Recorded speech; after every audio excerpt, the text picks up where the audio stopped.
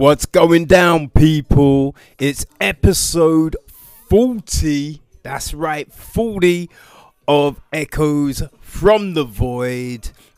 And yeah, it's been a weird ass week. It's been a roller coaster, people. It's definitely been a roller coaster. You know what I mean? I had to cancel a holiday. Haven't been away for a friggin' long ass time, man. Was looking forward to it. Had to cancel it. Was gutted. But, you know what I mean? Some good shit came up. So, I was trying to go see Anderson .Paak. Things got messed up. Not my fault. So, the venue, they contacted me and was just like, yo, we'll hook you up. So I'm going to go see Anderson .Paak next week. So that's golden.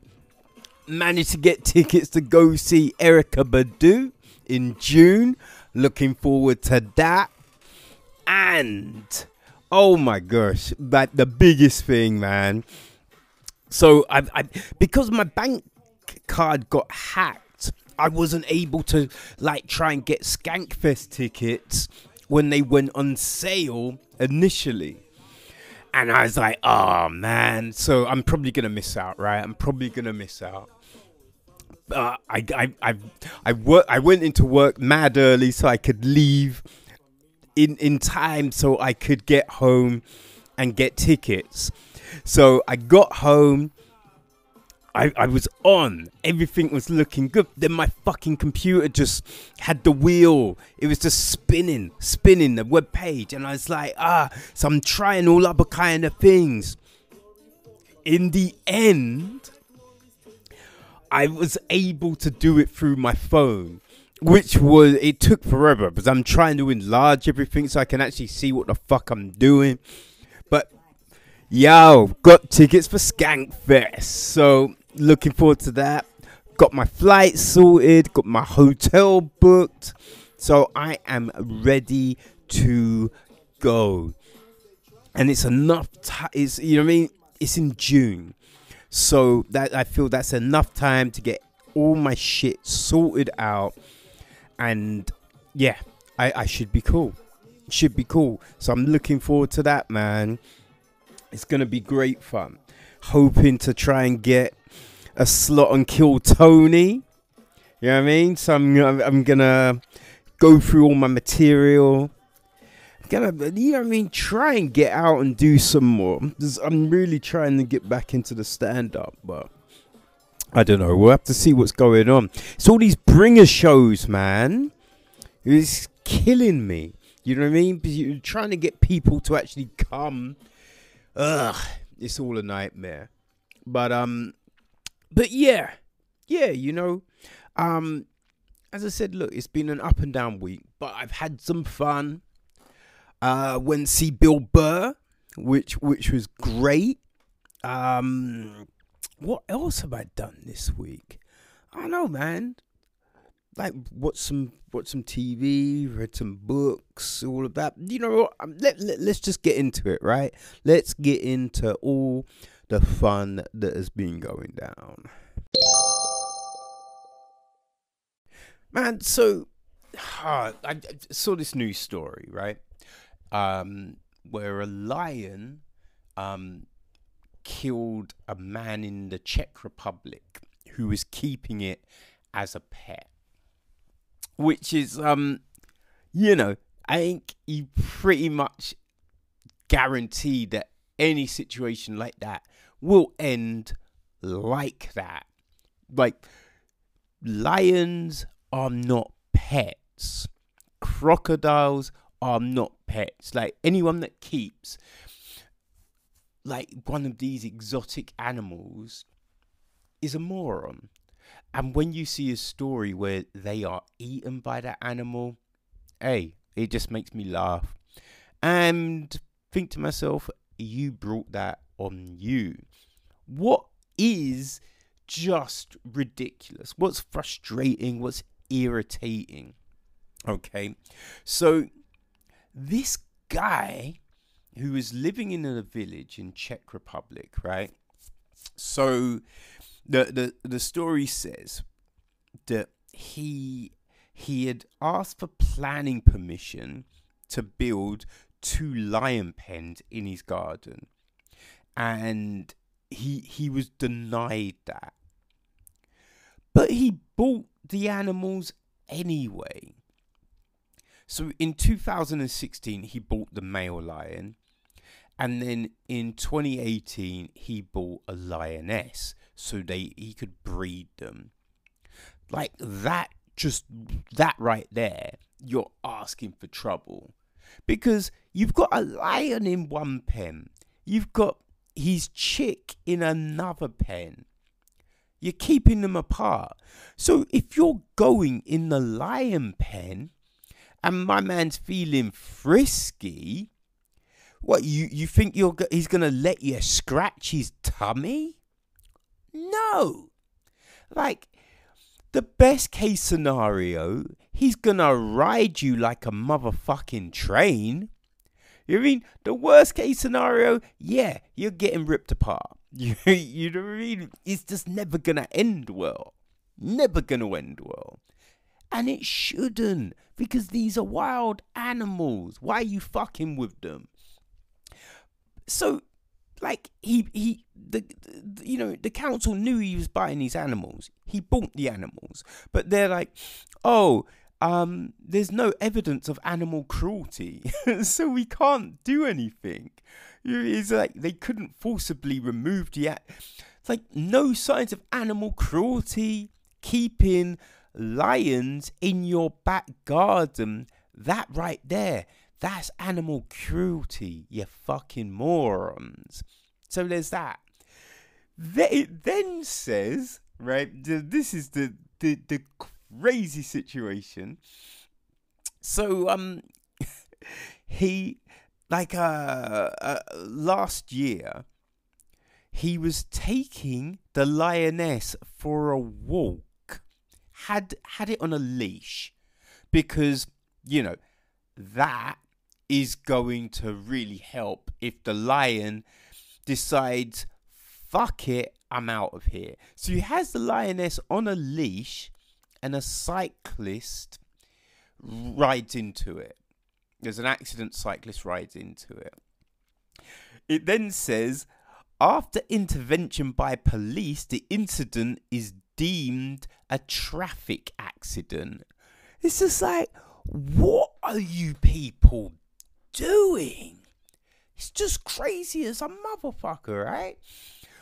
But yeah, so the other week, the guy's parents go to his house and find him dead in the lion cage, in the male lion cage. He's been mauled.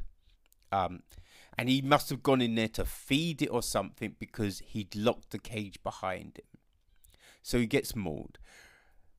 So when the authorities go to the house to get the body and sort the situation out, they shoot both lions. They shoot both lions. I'm just like, what the fuck is that? The lion is just doing what lions do, you know? So I don't understand how the lion has to lose its fucking life.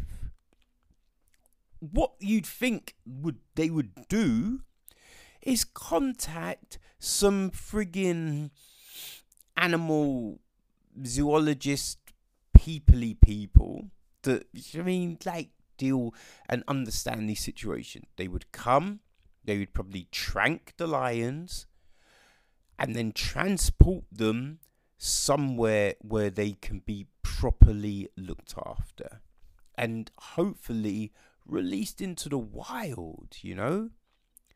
But to shoot them dead, they're like, oh, it's the only way we could get to the body. No, it's not.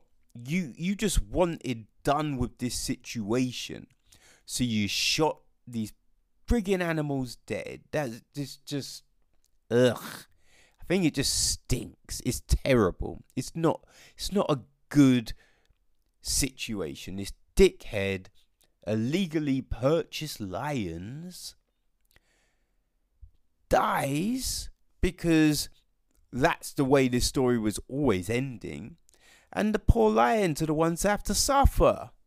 It's just not great, man. Not great at all, and very irritating.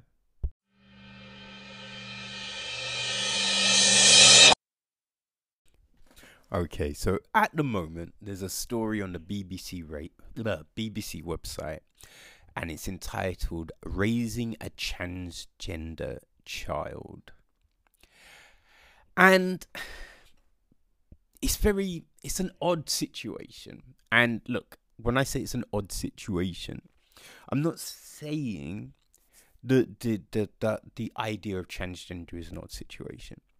What is an odd situation is a young child being, you know what I mean, assigned a new gender.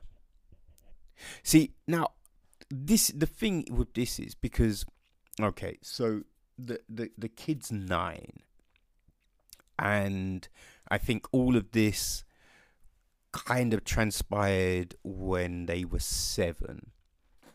Now, what is the odd, like the thing that is kind of odd, kind of problematic, is the fact that kids change so much. You know what I mean? Like, it's all dependent on like who the kid's friends are, what its influences are. There's the amount of times you'll see a kid and they'll be like, I don't know, like Rice Krispies are my favorite thing in the world. And then one day their best friend's like, ugh, Rice Krispies are the worst. Anyone that eats them is an idiot. I am all about Cocoa Puffs. Like, all the cool kids like Cocoa Puffs. So, yeah, that's how it is. Then that first kid will go home and go, I hate Rice Krispies. Rice Krispies are the worst. I want to eat Cocoa Puffs now.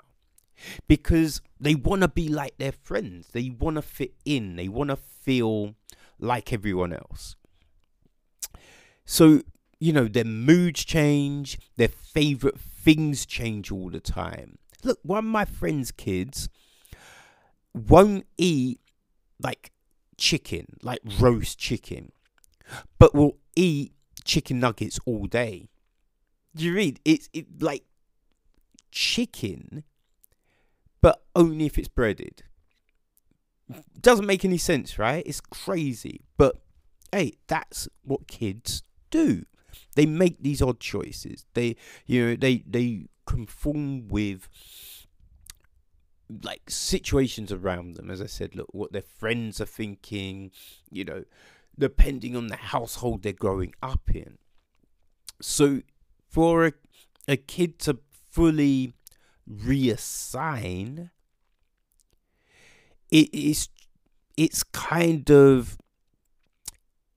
problematic, because now are we trapping a kid into a situation? You know what I mean? Because it's like, how many times as well have we heard, that the kid didn't want to say something because they thought that their parents might be upset. They thought their parents might be disappointed. So imagine a kid has gone, I now think that I'm a girl, or I think I'm a boy. So then the parents are like, okay, yeah, all right, don't worry. We'll roll with this, man. And so they take it to all these places and blah, blah, blah. All this stuff happens. And then, like, maybe a couple of weeks, a couple of months, a year, you know what I mean? Whatever time period, whatever. That goes by. And then the kid's like, actually, you know what? Meh. I'm back as a boy. I'm back as a girl. And then they think, but my parents have gone through all of this trouble, and I think they're happier that I'm now this. So if I come and tell them I want to go back, are they gonna be disappointed? Are they gonna be angry at me? Are they gonna, you know what I mean? So there's that. Yeah, and so I think it's a bit, it can be very problematic. Now, don't get me wrong, I do not know how you approach this situation. I myself are a bit like, because I was speaking to some friends the other day, and they were just, it's all about this whole name it, like, but, like gender, what the fuck did they call it? Gender announcement ceremonies or something the parents do, like, you know what I mean, they don't want to know the birth of their kid, and so then once at a certain point they find out and they have a big party where, you know, like a company disguises the gender of the baby in balloons or something, and they and all their friends then find out at the same time. And I was a bit like, I've never heard of that shit. That's some crazy ass shit. And what does it matter? My friend, she said, but wouldn't you want to know, like, what clothes to buy or what colour to paint the walls in their room or what? And I'm like, look, like, why are we, like, things don't have to be blue or pink. Like, there's so many frigging colours. We don't have to be, and I think sometimes we probably place too much on a kid, you know, because it's just like, you know, people dress them up in a certain way, in certain colours. You know, they buy certain toys.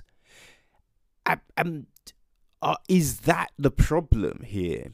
You know what I mean? Are we forcing shit on a kid at these early ages instead of just letting them, instead of just being like, yo, have fucking fun, do whatever the fuck you want to do, and then when you are, you know what I mean, a certain age, when you're like 16, and even 16 is still a problematic situation, but you know what I mean, look, but I think at 16 we still know a bit more about ourselves than we do at 7, you know, so at least let the kid get to a point where a lot of these weird emotions that are running through their head, and their minds and their thoughts are a bit more clarified.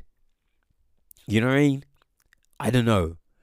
Like, but it just seems by kind of, you know, pushing something on a kid before they've even hit puberty, it really does seem problematic. I mean, I will say that at the end of this article, the mother does say that, what did she say? I can't say 100% whether I think Autumn will remain female past puberty. There could be a change when hormones kick in. And so I think at least there is that. But as I said, look, once the kid gets to a certain point, they could feel like they've now trapped themselves in a situation. But I don't know. It just seems we're getting in these crazy times when, you know, I think there's this trend to, as the moment, you know, someone goes, I actually like the color pink. Hold on, you like the color pink? Wait, we need a conversation. I think you might be transgender. You know what I mean? It's like we're jumping to assumptions all the time. We want to go, oh, well, you must be this or you must be that, and blah, blah, blah. Without just going, hey, you know what? Have a moment to breathe. So, yeah, I don't know. It's just crazy times, right? Crazy ass times. Man, some crazy shit was going down recently. So Matt, I just remember going on Instagram last week, or beginning of this week maybe, and there was all this stuff about Dela, and I was like, yo, what's going down? And so it's coming up to the 30th anniversary of 3 Feet High and Rising, which is a great album. Love that album. Remember when it came out, and just, you know what I mean? Just, was great. You know what I mean? It's a soundtrack of youth, man. Just remember that shit. You know, so it's got, like, I'm just thinking 30 friggin' years ago, man. 30 years ago. It just seems insane. But you know what? It's like I hadn't even noticed, because I've got their albums, but it's just like, yo, none of their shit is it's not on streaming services, which is like, whoa, fuck, I did not realize that. And because, you know, it's coming up to the 30th anniversary, so Tommy Boy, their old record label, was gonna put all the music on all the different services. It then transpired, though, that the deal was fucked up, man. Fucked up, which doesn't surprise me, because all the shit that you've heard about Tommy Boy over the years, you know what I mean? They're a bunch of scandalous motherfuckers. But so how it worked out, that the profit split was gonna see 90% go to Tommy Boy and 10% go to Dela. That's fucked up. There's some crazy ass shit.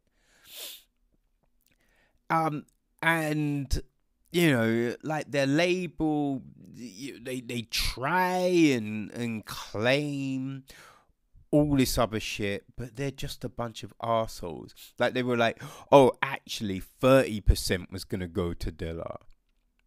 I'm just like, that's still not good. That's still not good. You know what I mean? It's just insane. But, like, you know what I mean? It seems that everyone jumped and was, you know, not happy with the situation, which is cool.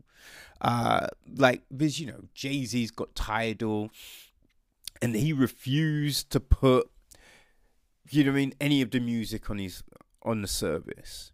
You know what I mean? Refused. And then you had people like Q-Tip, Ninth Wonder, Black Thought, Questlove. You know what I mean? Everyone, like, you know what I mean? Calling people to arms. Be like, yo, fuck Tommy Boy and their bullshit. Which is, you know what I mean? Yeah. Fuck Tommy Boy, man. And because of all of this, yo, Tommy Boy,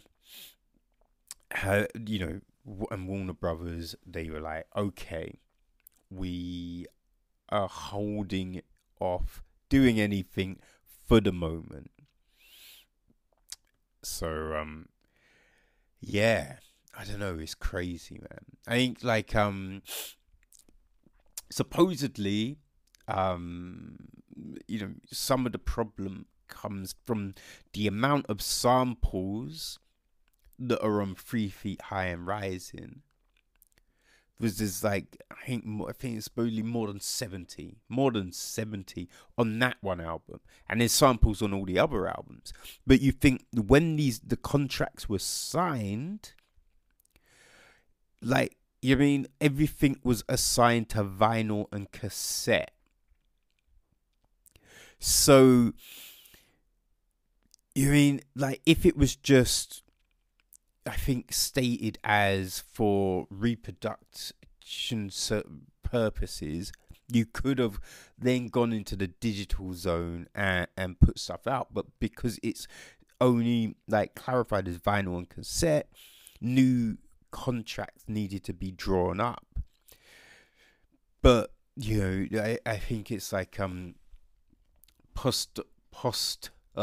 Postnorris said that the label just didn't want to spend all the time going through all the albums and working out, all right, so that's a sample, we need to get that cleared and do so it's just this long ass process that, I don't know, just needs to get dealt with, man. But it's just good, the fact that the albums haven't come out. You know what I mean? Look, because if we want them, let's buy the physical copy, man. Buy the physical copy. But yeah, I like, who knows what the fuck is gonna happen, with this whole fucking streaming shit. Like, the statement though that came out, from Tommy Boy is just a bit like, ugh. It's just like, they're saying, Tommy Boy has not had the opportunity to sit down together with De La Soul and finalize our negotiations, something we've wanted to do for months. We have decided to postpone the digital release of their catalogue scheduled for tomorrow, which would have been last Friday. And you're just like, ugh. They're saying, oh, it's all a big misunderstanding. This misunderstanding, you're trying to rape talent. That's what you're trying to do, you fucking assholes. It's just insane, man. Just insane. Because like, you just think, man, De La Soul, they're just classics, man. Just like formed in 87. You know what I mean? Formed in 87. They were down with the whole Native Tongue Collective. Like, they worked with so many talented people, and they're 9 albums deep.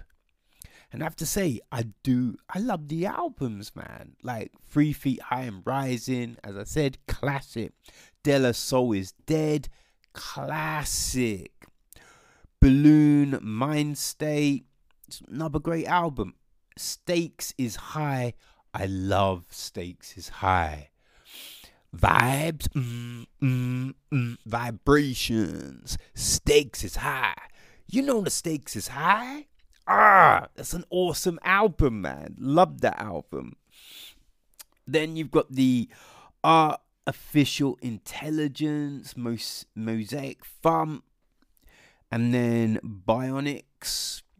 Third album never came, which is a shame.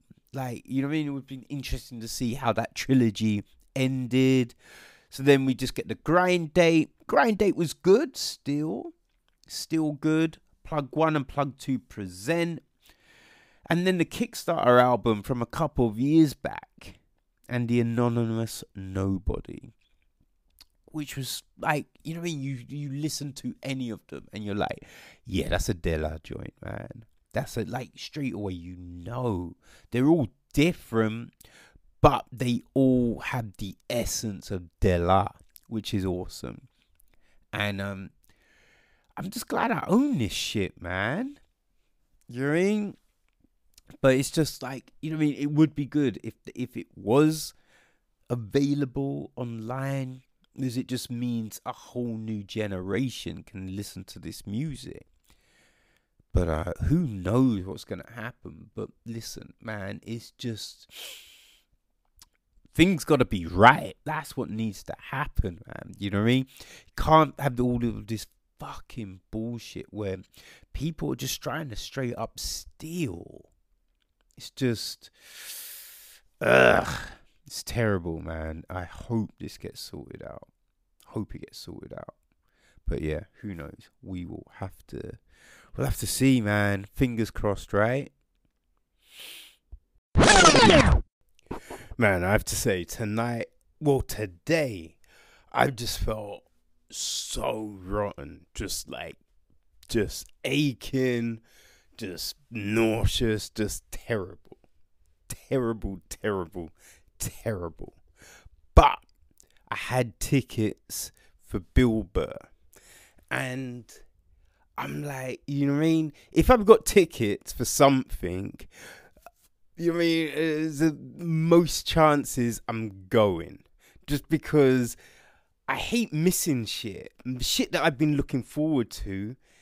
And I hate wasting fucking money for no reason. You know what I mean? But also, there's another thing as well. Comedy, man. Like, you know, when you're feeling shit, it can just turn things around, you know? And, hey, it definitely was the tonic tonight. It was a good night. I rode solo because, you know what I mean?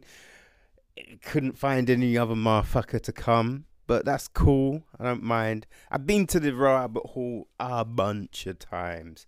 So I won't get lost getting there, which is, you know, a bonus. It's a bonus. So yeah, like there was one warm-up cat. I think it was Andrew Rowe, some British dude. He was Northern, yeah. But I'm not gonna hold that against him. But yeah, he was funny. I have to say, he was fun. Like, it started off, and I wasn't sure. You know what I mean? I wasn't quite sure at the very beginning. It was a bit like, it's all right, but a little hacky. You know what I mean? Like, maybe hacky, not the word. But I would say some of the jokes were the common denominator ones. So, you know what I mean? I was like, yeah, it's amusing, but, you know, it's kind of obvious. It's all right. It's all right. But as the set went on, yeah. Then it was just like, yo, he seemed to find his rhythm, find his voice. And, yeah, he was definitely getting laughs, man. So that was good. It's always good when things start off with a good warm-up. You know what I mean? Sometimes there's no warm-up. That's good too. But when there is a warm up, hey, you know, it's got to be decent because it sets the tone for the evening, right? Like, the thing that I did not know. So, like, warm up dude bounces, then there's an announcement, and it's just like, yo, if everyone, you know what I mean, like when Bill comes on, just stays in their seats, don't like move around all over the place, because they were filming.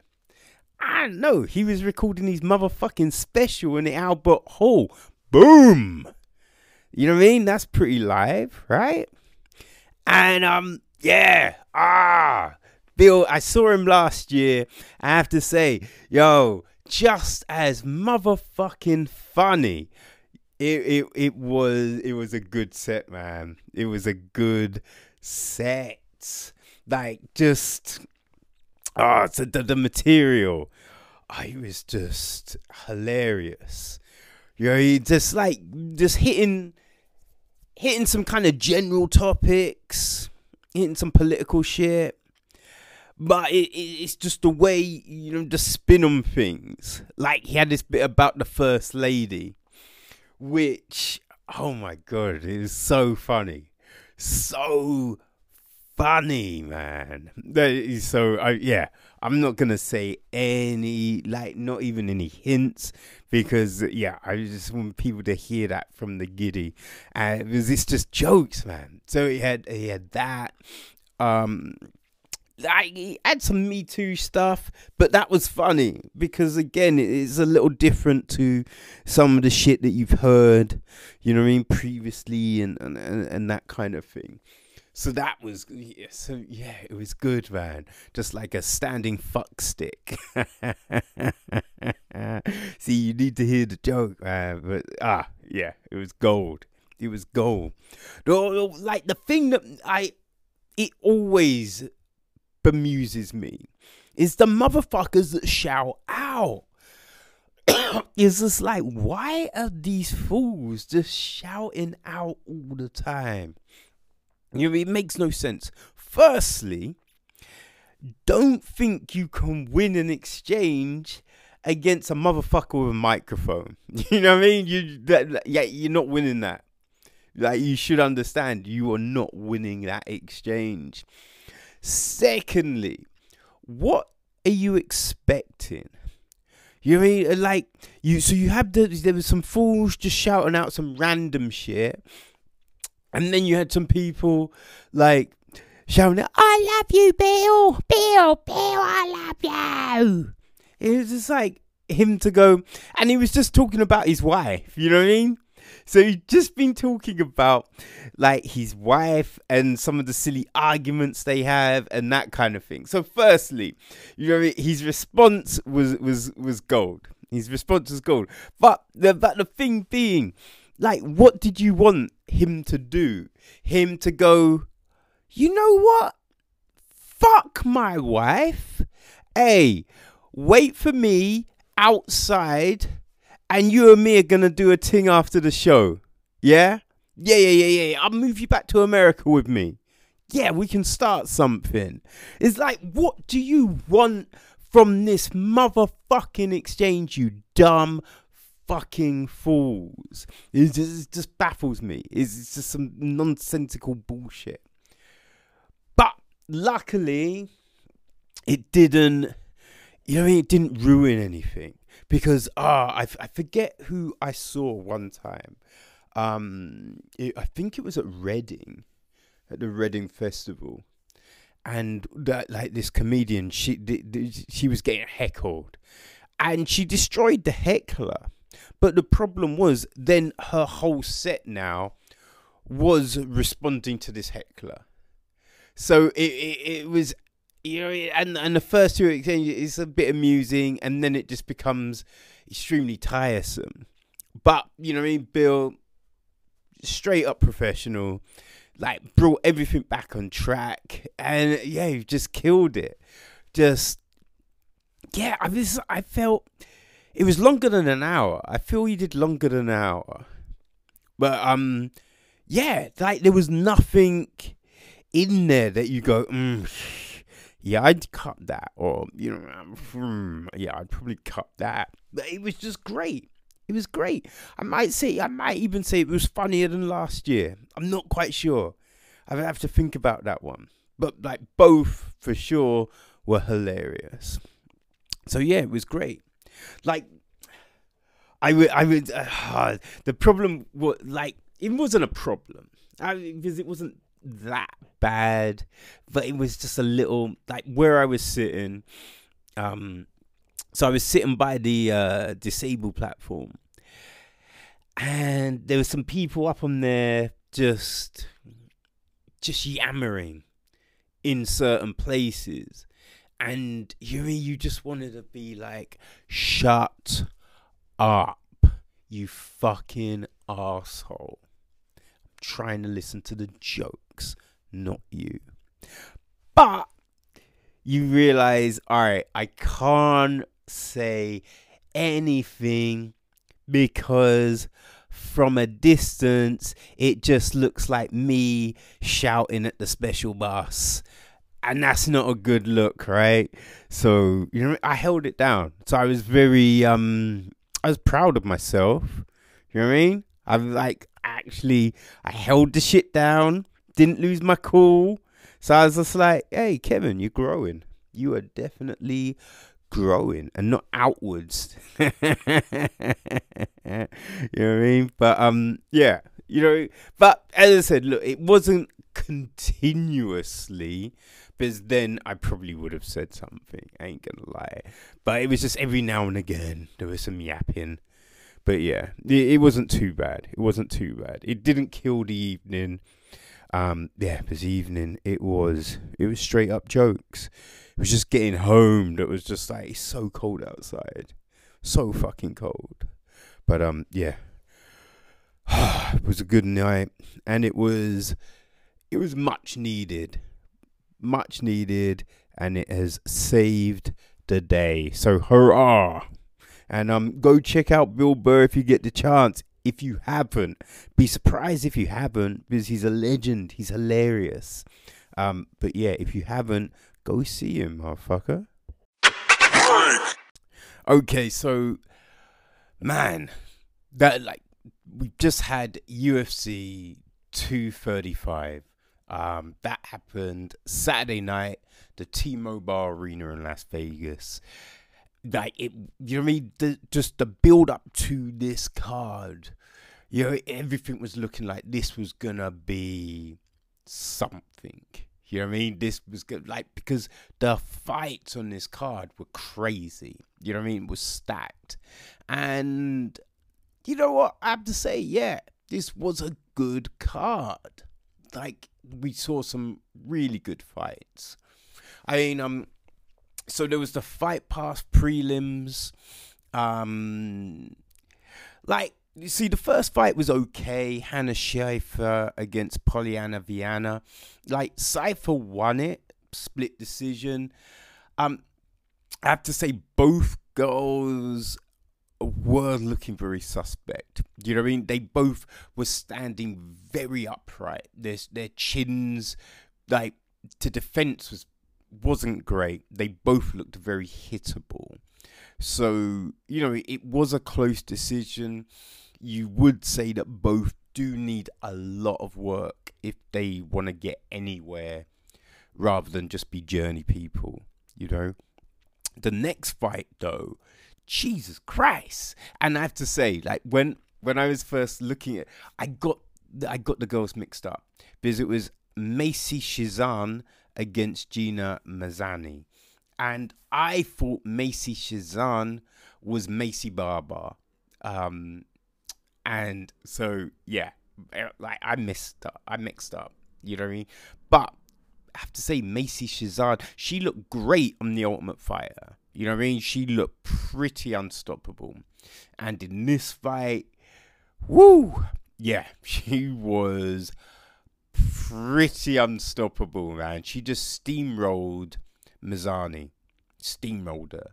And it all ended very quickly in the first round.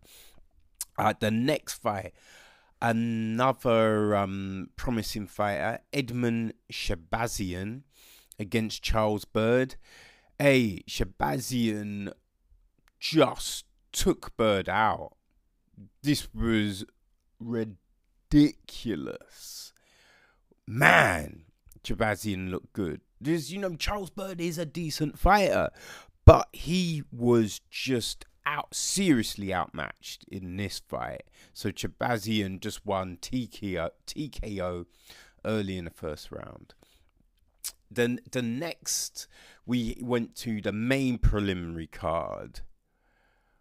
Oh my god! Like, so the first fight was Diego Sanchez, first Ultimate Fighter winner, against Mickey Gall. And like, Mickey Gall from Dana White looking for a fight.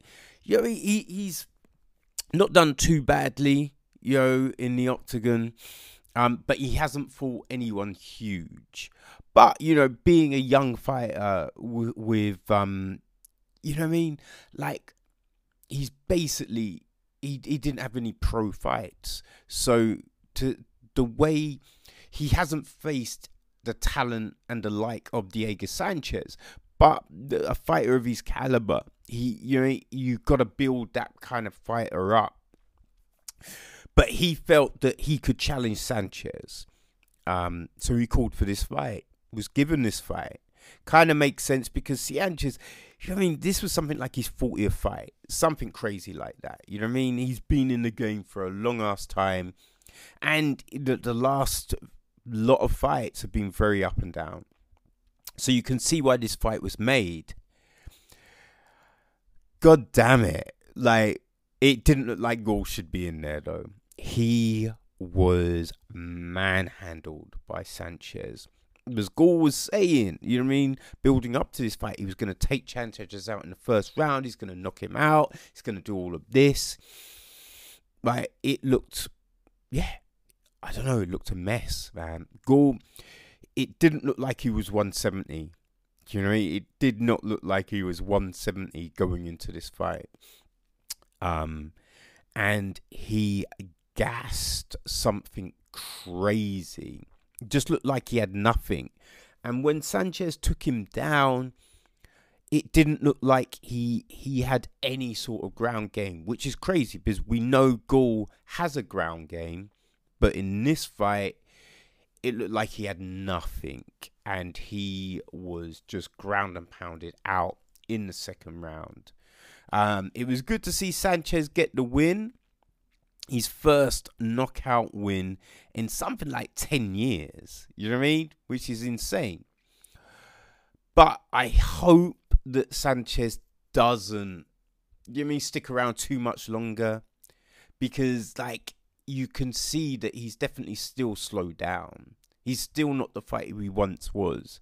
So I hope the fact that he demolished Mickey Gall doesn't keep him in the game like too long. Next up was Cody Stamann against Alejandro Perez. It was an okay fight. Stamann won it by a unanimous decision.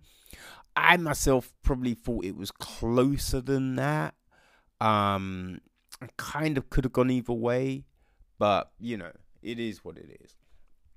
Next fight was Johnny Walker against Misha Cirkunov. Johnny Walker was a late replacement for Ovince St. Preux. And so, like, coming into this was going to be Walker's biggest test, you know. But, god damn it, yeah, this got finished, like, basically straight away. Like, Walker fainted and then hit Cirkunov with a crazy flying knee. Yeah, so that was it. And then he dislocated his arm in a stupid celebration move afterwards. Like, so we still haven't seen Walker tested. This is the thing. So it will be interesting to see him against higher echelon performers. You know what I mean? Could he do this to someone like Alexander Gustafsson? You know what I mean? I think that's the big question.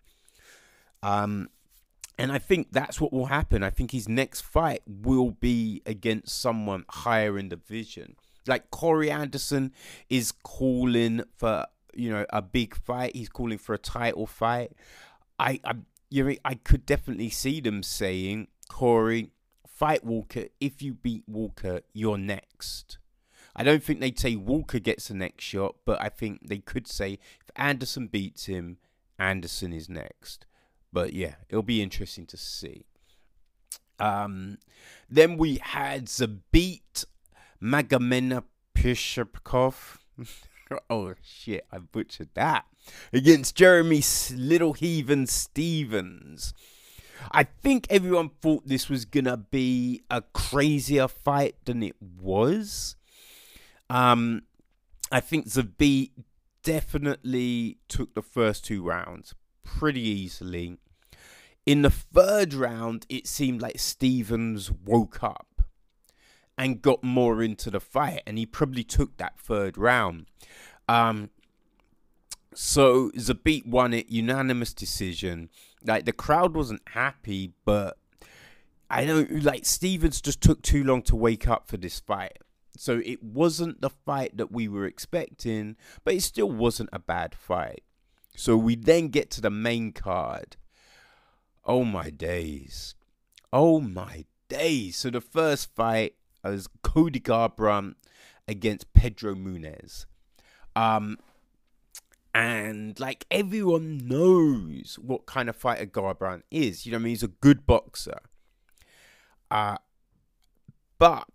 in his last couple of fights against like Dillashaw, he just lost control. Do you know what I mean? His game plan goes out the window. He's rushing forward. He gets knocked out. And when this fight started, it looked like Garbrandt was more controlled. You know what I mean? More focused. And so it was all going pretty well. I think he was probably taking the first round. Then, I think, he hit Muniz. Hit him with a good punch. And Muniz kind of wobbled. And Garbrandt just lost his shit. Just everything went out the window. So yeah, he's rushing forward. Muniz is flying. He then hits Garbrandt with a good punch. Garbrandt's shaking. Then Muniz just goes, hey, he points down and is like, yo, let's stand and bang. And for some reason, Garbrandt's like, yeah, that sounds like a good idea. He could have gone, yeah, that sounds like a good idea, then shot for a takedown, rode out the last of the few minutes of the round, gone, had a rest, come out again for the second round. But no, he stood there and he got his ass knocked out. Got his ass knocked out again. So that is the third fight in a row where Garbrandt has been knocked out.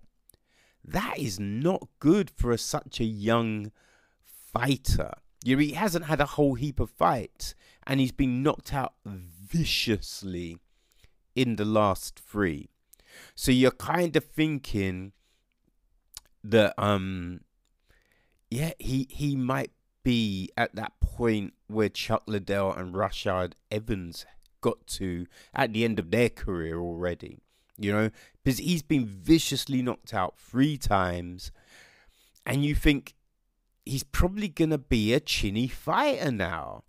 You wonder, could someone knock him out easy?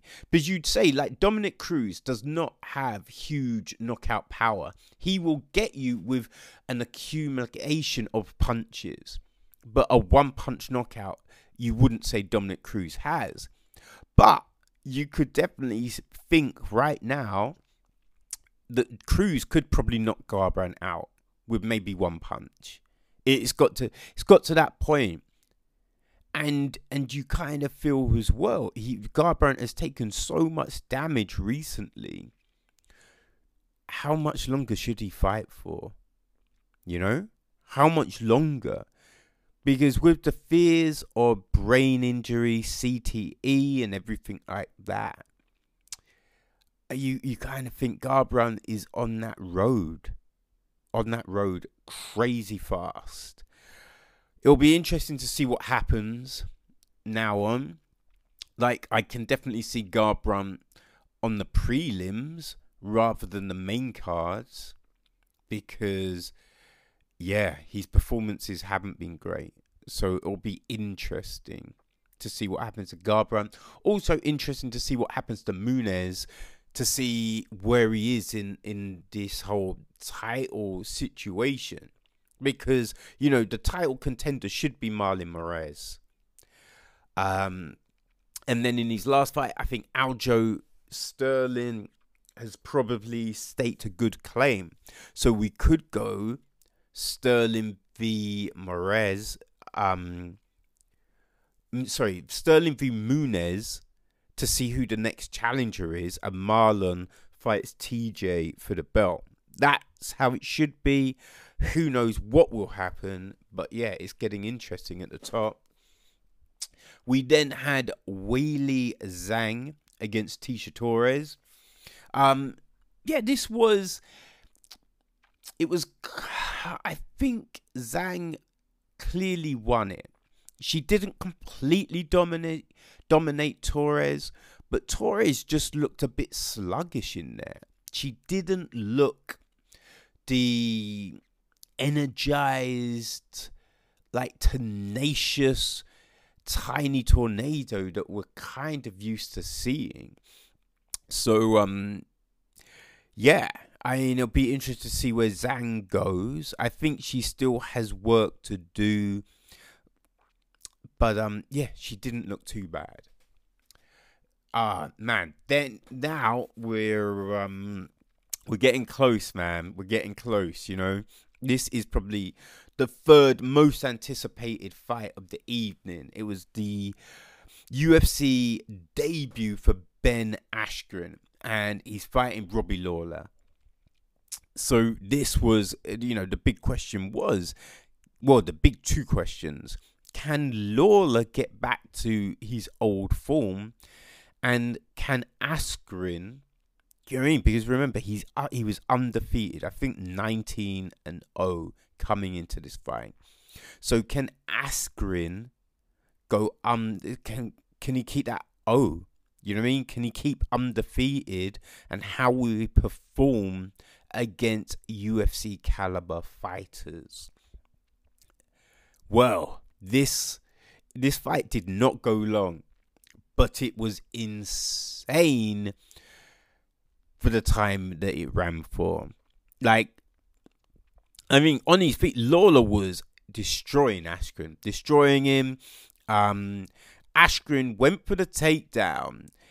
It was a bit sloppy, which enabled Lawler to pick him up and dump him on his head. Like, the way Askren hit that canvas, it looked like it was done. You know what I mean? Lawler was landing ground and pound, but Askren was just able to survive. Just able to survive. He gets back up. Like, it's a weird scramble. He takes Lawler's back, kind of. But, you know, he couldn't, no hooks, nothing like that. So, what he did, he threw on a bulldog choke.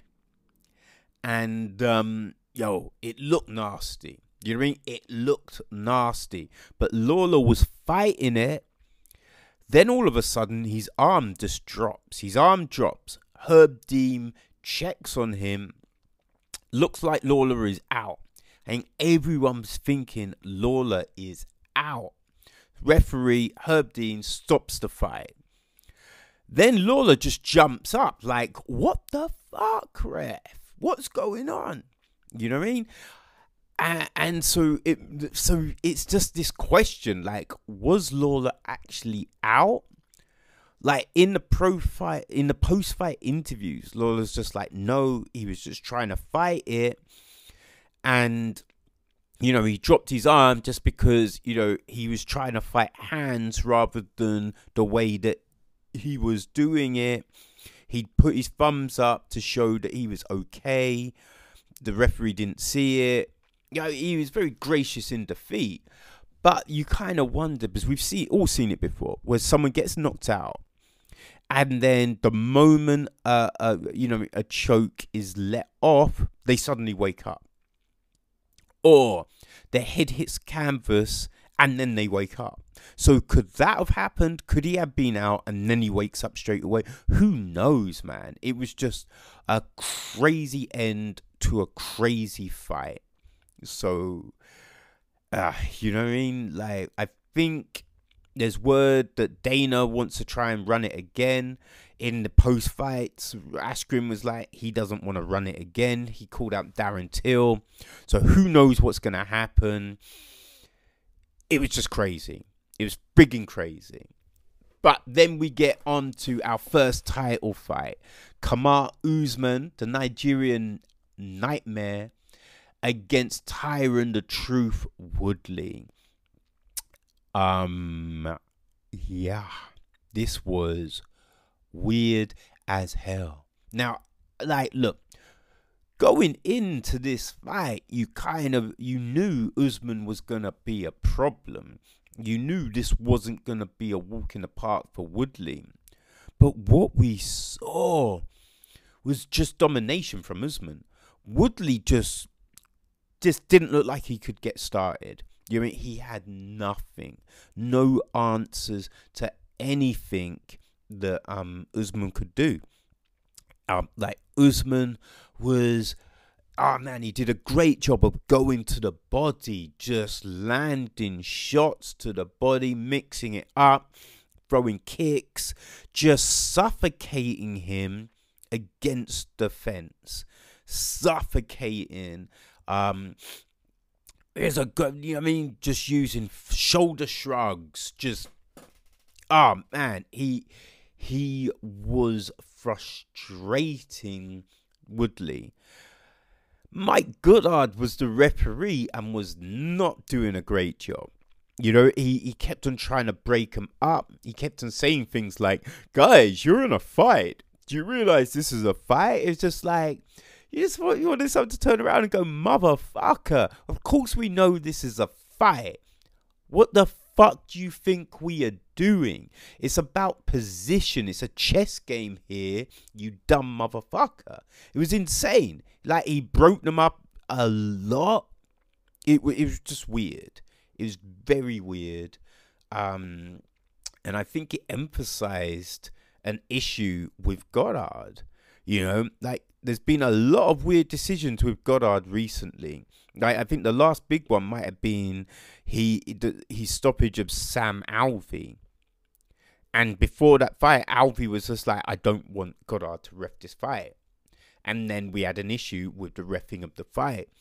So, you know, I think Goddard, with this performance, just puts another big target on him, and maybe something will get done about it. Who knows? But yeah, luckily it didn't fuck with the way this was going. Because yeah, Usman and New, woo, yeah, he took the title. Yeah, owned it, man, owned it. And I think we're probably getting Covington as the first offence. I mean, there's a good case to say Woodley gets an automatic defense, like rematch. But I also think because the fight was not even close, that goes against Woodley. And also the fact that Covington, you know, he was the interim champion. He should have had this fight, but he fucked up. So I think that's why he gets the next one. And then the winner of that will probably face Woodley. You know, I think that's the way it's going to go. We then had Anthony Lionheart Smith challenging Johnny Bones Jones. Now, Smith going into this fight was probably, I mean, they were saying it's the biggest underdog in UFC history. Like, I don't know how true that is, because there's been a few people against Cyborg who are definitely not given any chance in hell. But yeah, you can definitely see why he'd be the underdog. But going in, Smith was like, yo, he doesn't care. Like, you know what I mean? People are defeated by the mystique of Jones. He's not going to do that. He's going to knock Jones out. He's going to make history. All of this. Going into this fight, Anthony Smith, it was such a weird fight. Because in so many ways, it was similar to Tyrone against Usman. Because, yo, Smith used the shoulder shrug. Crazy. Like, Jones used the shoulder shrug. Got Smith up against the fence, controlled him, smothered him, used a shoulder shrug on him. Like, got Smith down, and then was stopping his breathing. Had his hand over the mouth. It was a masterful performance. He dominated. Smith showed nothing at all. Like, Jones owned him the entire fight. Smith landed a couple of punches, but at no time did you think he was going to knock Jones out. You know what I mean? Jones ate the punch, walked forward, and just owned him. That's how it went. It was crazy. And the weird thing as well, like, throughout the fight, Smith is keeps on doing this weird kind of scowl thing. Like, and someone needs to tell him, yo, son, it doesn't look threatening. It just looks like you're constipated or something. You know what I mean? It was just weird. It was weird. Like, he keeps on throwing this scowl like he's a bad man. But his intentions in the cage, hey, they did not look anything like a bad man at all. It looked like he had nothing. He offered up nothing. His corner trying to motivate him didn't do anything. Didn't do anything whatsoever. But the weird thing with his corner as well, they're like, oh, you're a Lionheart, go show the people, blah, blah, blah. But they weren't offering any advice to do that. They weren't, yo, you need to throw more combinations. You know what I mean? Throw a 1-2, throw a leg kick, throw a hook, then do a high kick. You know what I mean? Like, fake an overhand, then go for the takedown. They offered nothing. Offered no advice. You know what I mean? So they're trying to motivate him, but it was a bit like, how is he meant to do this stuff? So it was crazy. It was crazy. So, yeah, Smith got owned. There was one moment in the fight where Smith had one hand down. He's kind of just squatting, one hand down, and Jones hit him with a knee to the head. Now, so this is the weird thing about it, right? It was an illegal knee because Vegas they're not using all the new rules. So they're using some of the new rules, but not all of them. So people are like, oh, Jones is such a dirty fighter. Jones is blah, blah, blah, blah, blah. I would say, you mean, who knows what was going through Jones's head? But I would say it's got to be kind of confusing that you're fighting one place and it's like, yo, if a fighter's got one hand on the floor, they're not a ground fighter. And then you go somewhere else and we're back to the old rules where it's like, oh, if a fighter's got one hand to the floor, he's a ground fighter. So I don't blame Jones for throwing the knee, because I'd say it's fucking confusing. I do think it was good that Smith didn't try and take the win, because if he had said he couldn't fight anymore, he would have won by DQ. So it was good that he didn't. But like, even before that moment, Smith was not in this fight. So even if people go, oh, it's the knee that stopped him, yo, he was not in the fight even before that knee. And even with Jones losing 2 points for the knee, it didn't mean anything, because Jones, you could give all of those rounds to Jones, like 10-7. It was so dominating. He was so dominating. The weird thing in the post-fights, I'll say this, right? So Smith was like, yeah, Jones, he won the fight. He clearly won the fight. Rah, rah, rah, rah, rah. But he's then going, oh, Jones is beatable. Like, you know what I mean? Jones showed nothing new. Jones showed no, it was just, I couldn't get up. I couldn't get myself started. But yeah, Jones is definitely beatable. I'm like, shut the fuck up, you idiot. You got owned in there. So to say that this dude showed nothing new shows that you're an idiot. And it also shows that, look, you don't have what it takes to beat him, because you have to understand what you're up against. You have to understand what the challenge is. So you going, there was nothing new. It shows you don't have the capacity to change, to evolve, to challenge, because you have to see that, yeah, there were new things. You got controlled. You got owned. It wasn't just a case that you couldn't get started. It was a case that you got owned. You got owned. Face it. Understand it. Because that is the only way you can evolve from this moment. So yeah, I thought it was weird that Anthony Smith was just, trying to throw a weird narrative on the situation at the end, even though he got dominated.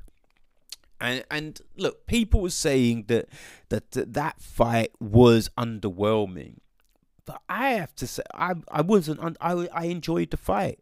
I thought it was a great show, a masterful show of dominance by Jones, and it's going to be interesting to see him next. I'd say he's probably fighting Thiago Santos.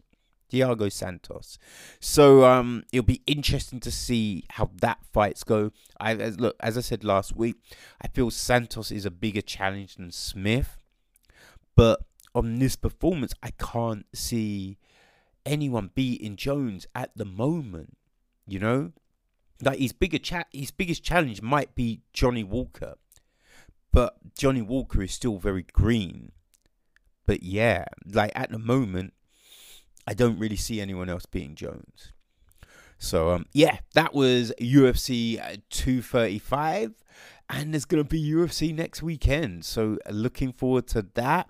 And I will give my thoughts then. All right. Peace.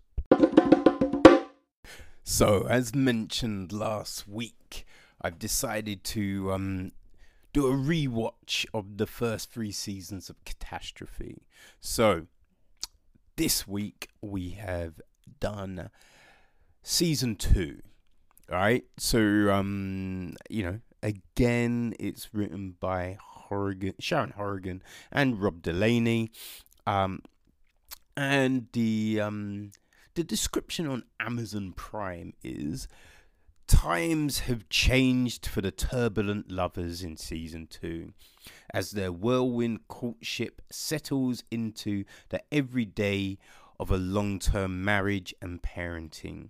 Rob and Sharon will work to maintain their love, passion and humour, but will it be enough when they're fighting off flirtatious co-workers, postpartum depression, dysfunctional friends and crazy relatives? Now that is the big question, right? So like with the end of season 1, Sharon is just going into labor with their first kid. But so season 2, it starts and they're in bed. Like, they were in bed and Sharon is clearly pregnant. So you're like, huh? But we've had a time jump.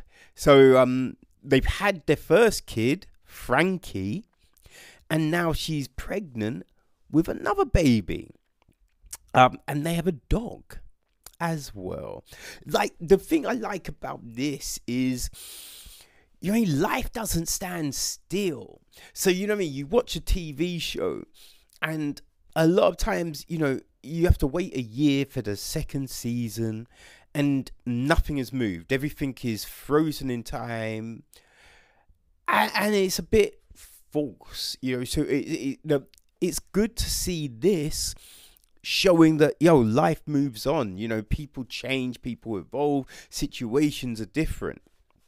So that's a nice little look. And it's like, we're peeping in. We're looking for a window and their life is just moving on, But look, time has changed, but hey, this series is still so damn funny, man. So damn funny. Like, there's this whole thing about the name of the baby. Like, because it's an Irish name. So all the Irish side, like Sharon's family, they're fine with it. Everyone else, they cannot pronounce this baby's name, which is just, it's funny, man. But then you've also got these great kind of moments in this season. Like, I think it's Sharon's brother, Fergal. So he's hitting Rob up for money. And Rob's just like, oh, fuck, okay. Yeah, I guess I could lend you some money. Then Fergal says how much he needs. And it's just like, what the fuck? But he's just thinking, well, it's Sharon's brother, so what do I do? I gotta help him, I guess. Which then leads to a whole heap of shit. You have this woman start at Rob's work, and she's all flirty and making, inappropriate suggestions, like, I want to suck all the cum out of your cock until you pass out. Probably not the thing you expect to hear from one of your fellow employees, one of the peers of your work. So that it brings about a whole heap of other craziness, which he's trying to deal with. So they're like, throughout this season, you've got just all these weird kind of things that are going on. Sharon's got postnatal depression. So when Rob comes home, he's just like, oh, work is so bad. Like, he gets a, suck it up. Just stop being a whiny bitch. You've got to support us. You know what I mean? And so he's just like, wait, what the fuck? What's going on here? He's trying to make us like everything.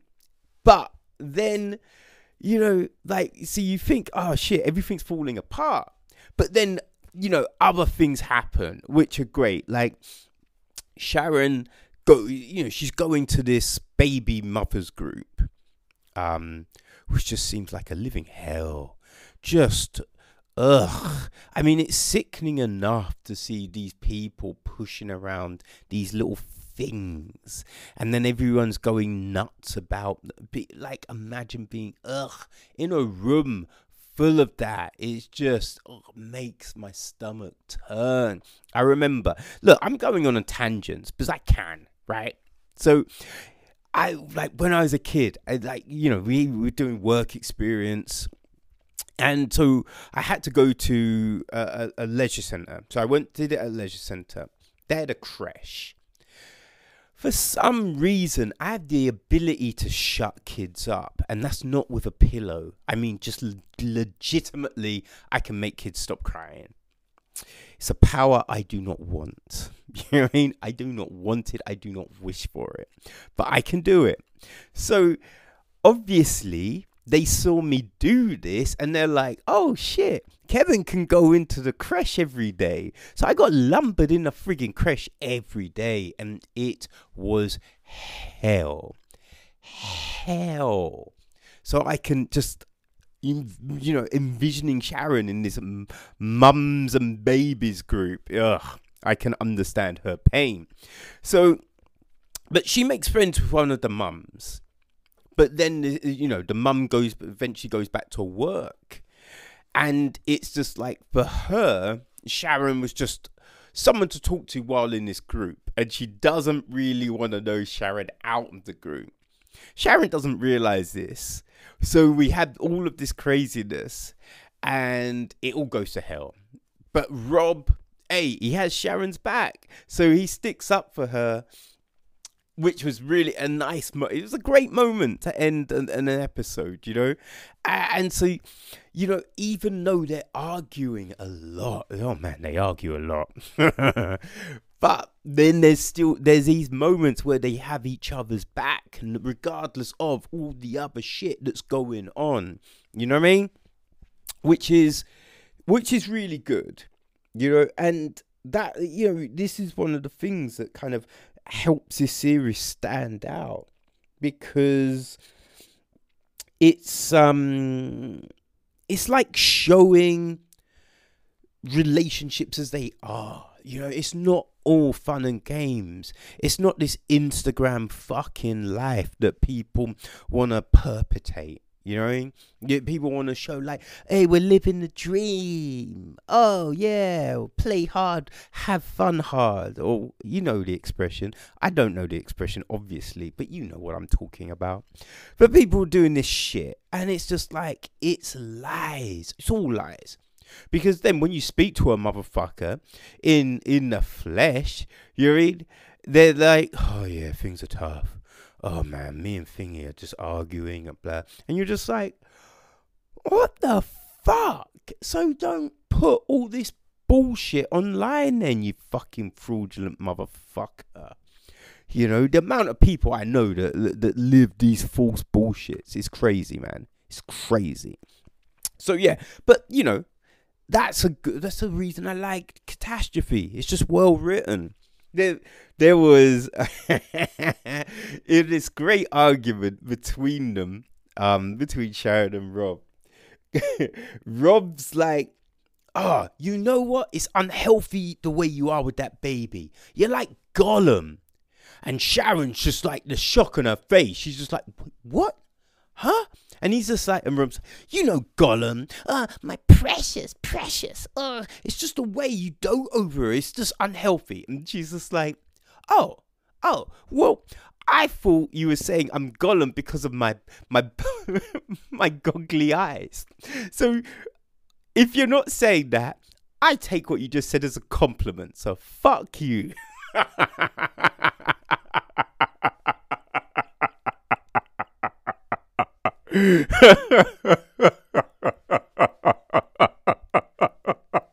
You know what I mean? This is comedy gold, man. Comedy gold. But yeah, see, you have all of this crazy shit going on. Then you've got the crazy friends like Fran and Chris, or you know what I mean? Like that marriage. Woo! Well, that's crazy. You know, hey, Rob and Sharon might argue, but at least they're not Fran and Chris, right? So we're seeing all the fallout of their situations. Like, it's a kind of a great kind of story arc for Chris and Sharon and Fran. Like both of them. Like seeing how, you know, they're going through this season. That's funny.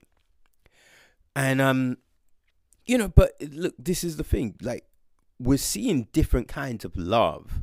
And the way it affects people and the way people kind of react and interact around those things. That's what it is, man. That's what, like, we see too many shows and too many things where it's showing this bullshit life. You know what I mean? Like, everything is this fucking fairy tale, this false fucking pretense. It's just not healthy. It's not healthy. So, you know, it's nice to see. Look, not everything's going to be fun and games, right? We're going to argue. But see, the thing is, like, hopefully you don't argue as much as these people are arguing. You know what I mean? Hopefully you don't. But you're going to argue. It's not going to be plain, you know, sailing all the way through. Now, some people go, oh, we've never argued. And then you're living a fucking lie. Because either you're compromising so much, eventually you're going to explode and probably murder each other. You know what I mean? Or it's just you are both very empty inside. But so this is the thing. Look, there's going to be arguing. But what I think really shows you're in love and appreciation for someone is like when someone really needs you, when something has gone fucking wrong, they're crying on the floor, that you put aside the bullshit, that you put aside whatever had, you know what I mean, you go up and you're just, you help that person out, you comfort that person. See, that's what, you know, that's what this shit is about, man. You know what I mean? That's love. That's relationships. Hey, that's friendships too. You know, like you know, you have beef, you have an argument, but hey, you realize that you know your friend, your partner, whatever they need you, that you help them out, and it's just nice. It's just refreshing to see this on the TV, along with a shitload of jokes. So yeah. That's Catastrophe Season 2. Watch it. You will not be disappointed. Hey, it's only 6 episodes. and they're about like 20-24 minutes. So hey, it's not gonna kill your time, and it will cheer you up after a long day of bullshit. Okay, people, so this week I read the 9th book in the Alex Vera series, and that's called Marked. So it's by Benedict Jacker, and it's narrated by Gilda Jackson.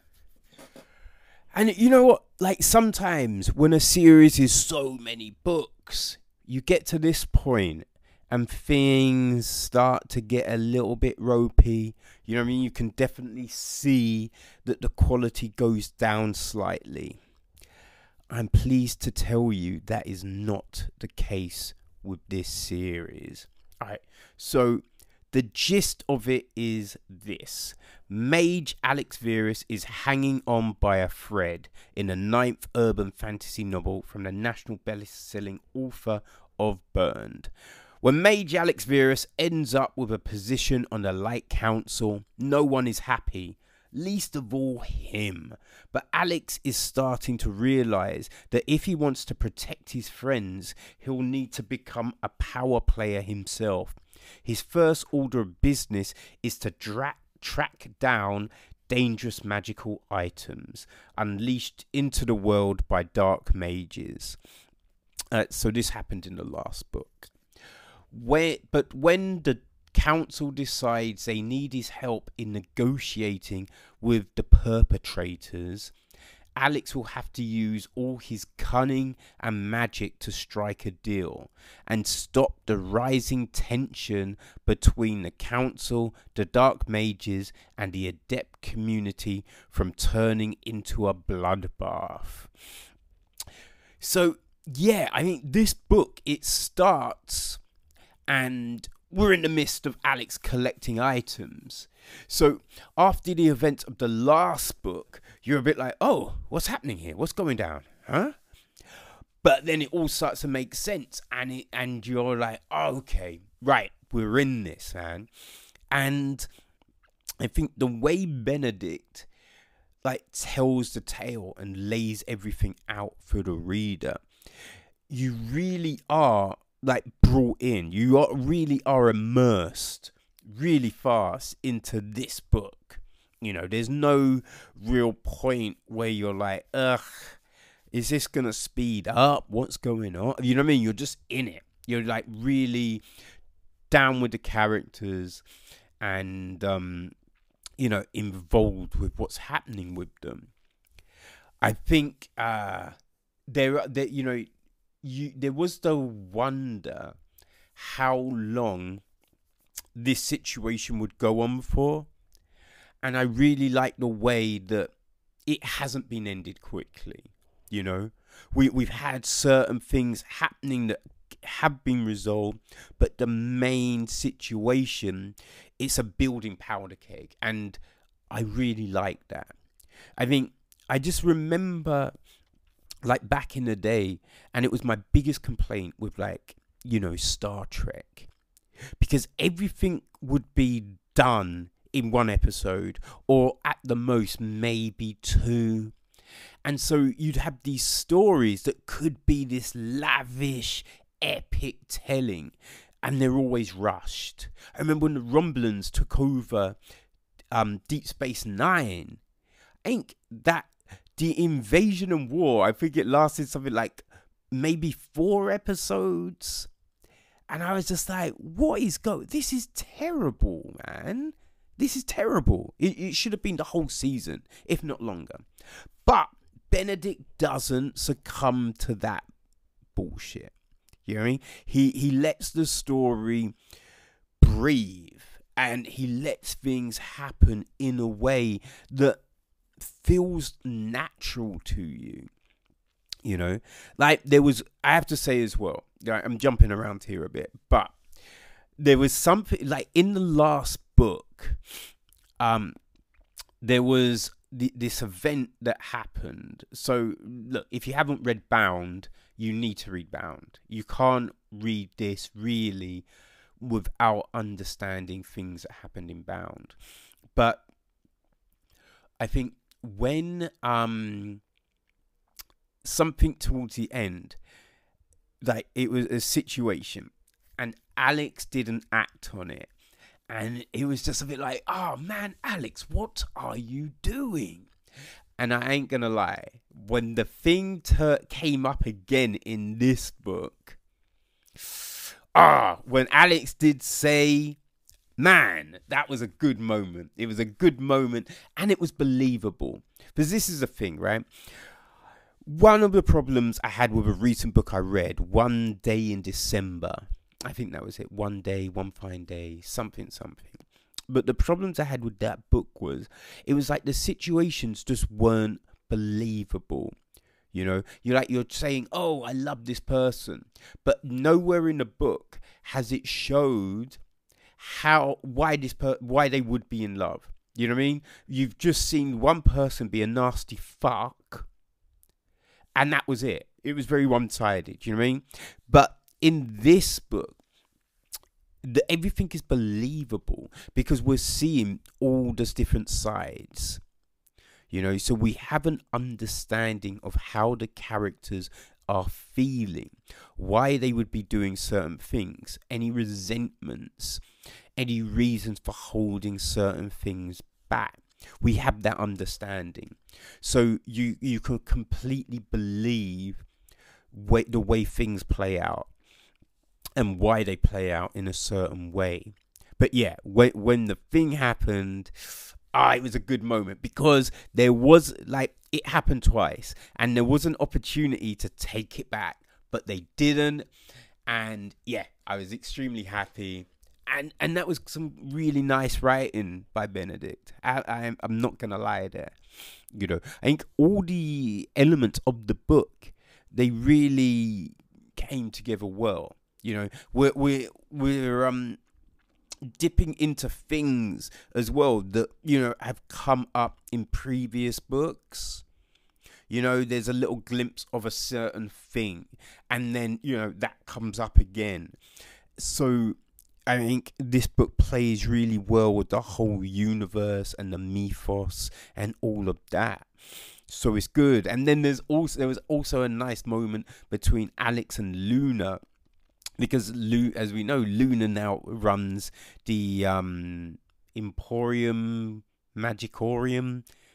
That's not right, but you know what I mean. The shop. Luna runs the shop now. And so there was this nice little reversal of roles that played out. You know what I mean? Because in the earlier books, Alex owned a shop. Alex was running a shop. Luna would go in and like bug him with questions. So that was a nice little kind of play on situations, play on things. So that was good. But I think one of the things that is, you know, is always there, and you really do kind of have it, that anonymous, you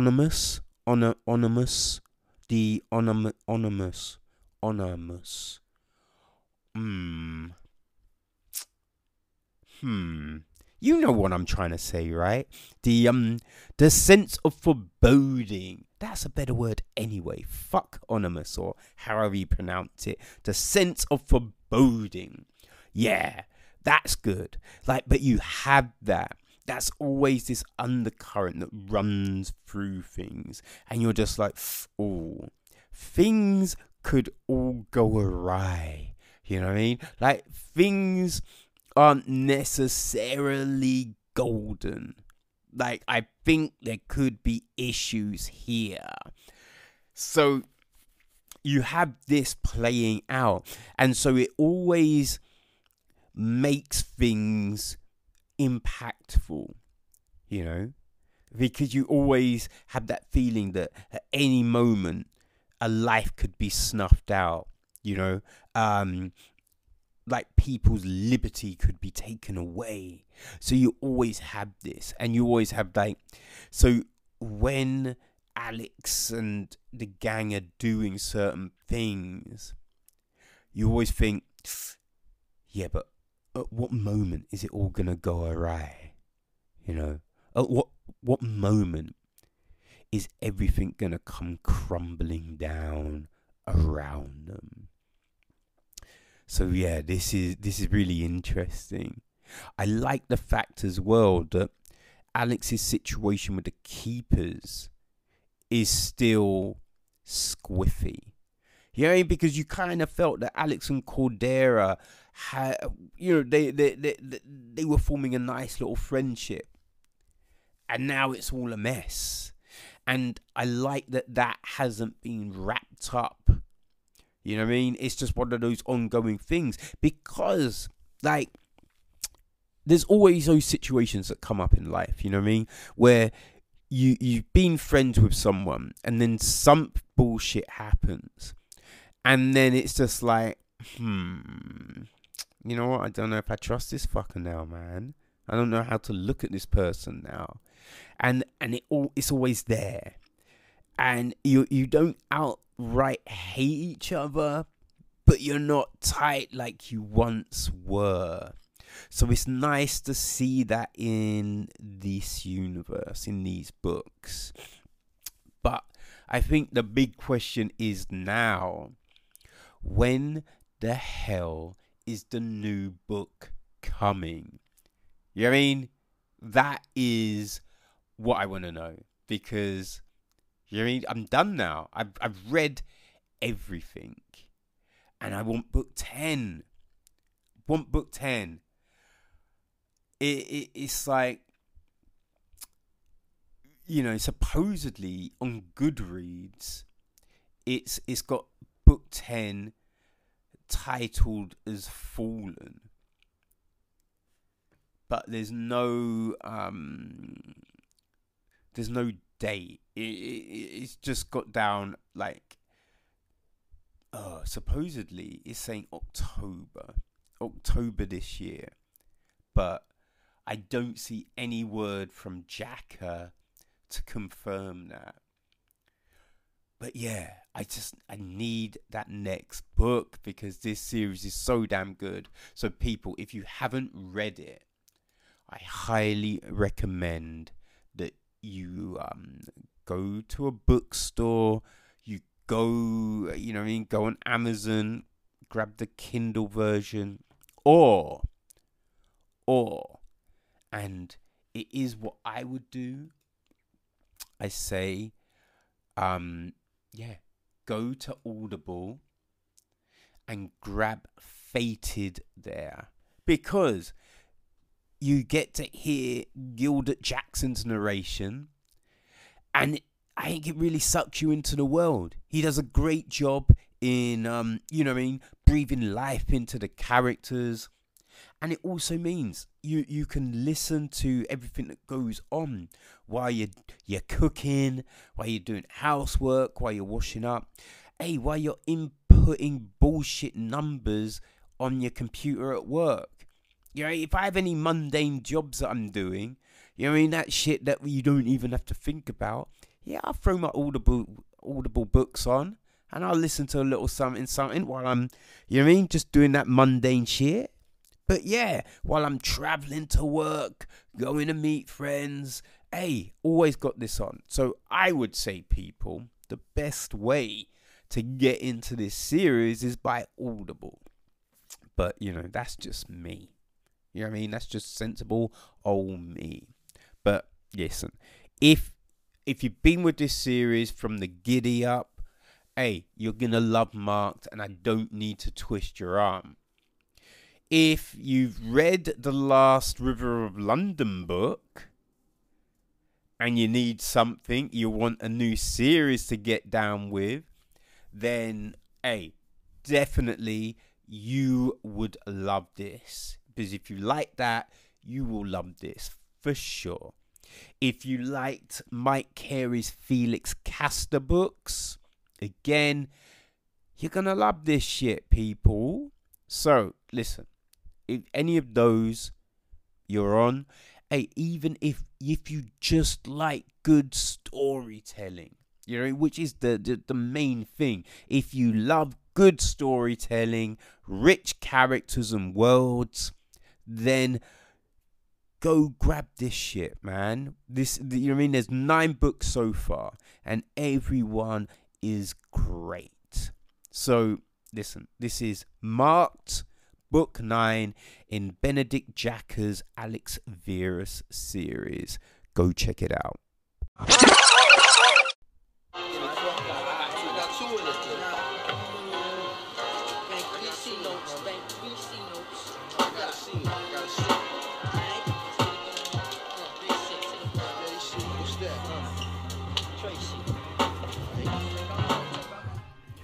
Yes, people, we're getting to the end of another episode. Gonna play out a little Dayla and hit you with the TV news before we bounce. Okay, so word came last year that CBS Access will be making a Star Trek series based on Jean-Luc Picard, and Patrick Stewart's going to be reprising the role. So I know my friend Cindy is gassed about this. It's going to be a 10-episode series. It's going to be set in the year 2389. So supposedly that's a decade after the events of Star Trek Nemesis, 20 years after the end of Star Trek Generation. So really that's all the kind of big news that we know. But recently they've just announced some of the character breakdowns. So yeah, these are people who we will see in this series. So you have Connie. She's early 30s, African-American woman, mercenary pilot and widow with a bounty on her head. Then there's Lawrence, an early 30s man, a thief with a dodgy moral compass, and Picard's pilot for a mission. Starton, early 30s man, Poistronic brain specialist terrified of space travel. Dr. Smith, a holographic crewman programmed to avoid becoming too self-aware. Kabar, a late teenage male Romulan martial artist extremely devoted to the Picard. Indria, early 20s woman, smart, agile, but socially inept and immature. And Alana, a 40s, 50s woman, former intelligence officer, analytical, paranoid, and a substance abuser. So, yeah, I mean, that's it. I mean, well, I think production is meant to start mid-April. So I think we're definitely, we definitely can guarantee that this series is going to be hitting before the end of this year. So, yeah, be interesting to see how this is. Now, in some news that has made me extremely happy. There's one of my favorite things as a kid was a TV series called The Storyteller. And it was Jim Henson's workshop. It started off with John Hurt as a kind of a vagabond sitting by a fire with his big dog and telling stories. It was incredible. It was so good. I think there's only 2 seasons though. You know what I mean? It was so good, but only 2 seasons. Well, Neil Gaiman is gonna be bringing it back. Yeah, which is the best news. And so the Jim Henson Company is teaming with Fremantle, and Neil Gaiman is going to be writing and executive producing the series, which is perfect. You know what I mean? It's I think it's the best news. It's definitely the best news. You know what I mean? It's just folklore and mythology. And you just think of all the stuff that Gaiman has done. American Gods and Nancy. Stardust. Like, everything has got that kind of fanciful, mythological kind of tone to it. His last book was the Norse gods, so, and then you think of all the comic book stuff that he's written, like Sandman and everything like that. So he just seems like the perfect person to reinvent this series, Like, supposedly it was inspired by Henson's daughter's Lisa's university studies in folklore and mythology. So that's how Henson created the first storyteller in 1987, people. 1987. You know what I mean? Crazy, right? And it won an Emmy and a BAFTA. It was just the best. Like, if you have the opportunity to see this, you really should. I've got some old DVDs of it, man. It was incredible. I can't wait. I'm gonna rewatch it for sure.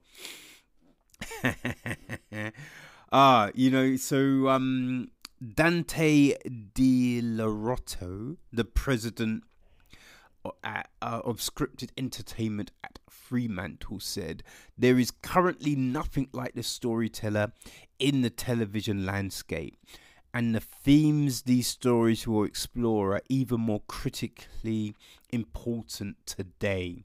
We are honoured to be working with Lisa Henson and her illustrious company to bring their esteemed property back to television, and to yet again partner with Neil Gaiman on another project that will further showcase his brilliant narrative power."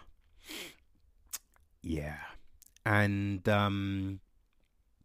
Gaiman said, Jim Henson was always ahead of his time.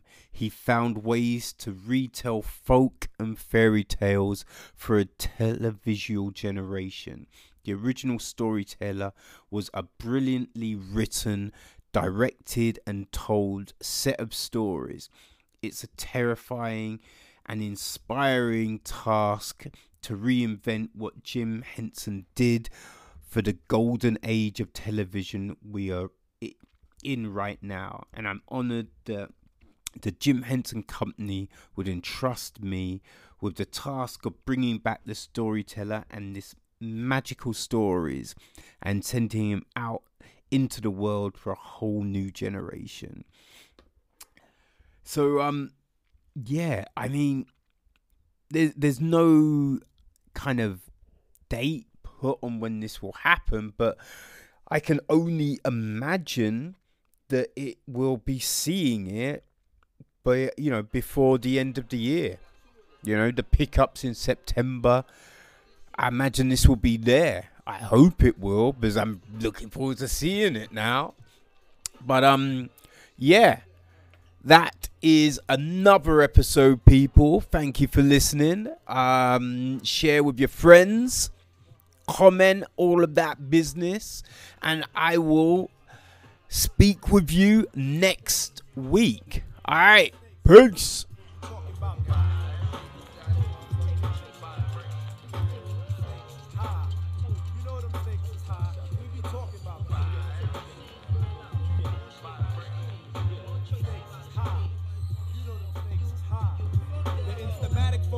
Bringing damage to your burrow. Be some brothers from the east with the beats that be thorough. Got the solar gravitation, so I'm bound to pull it.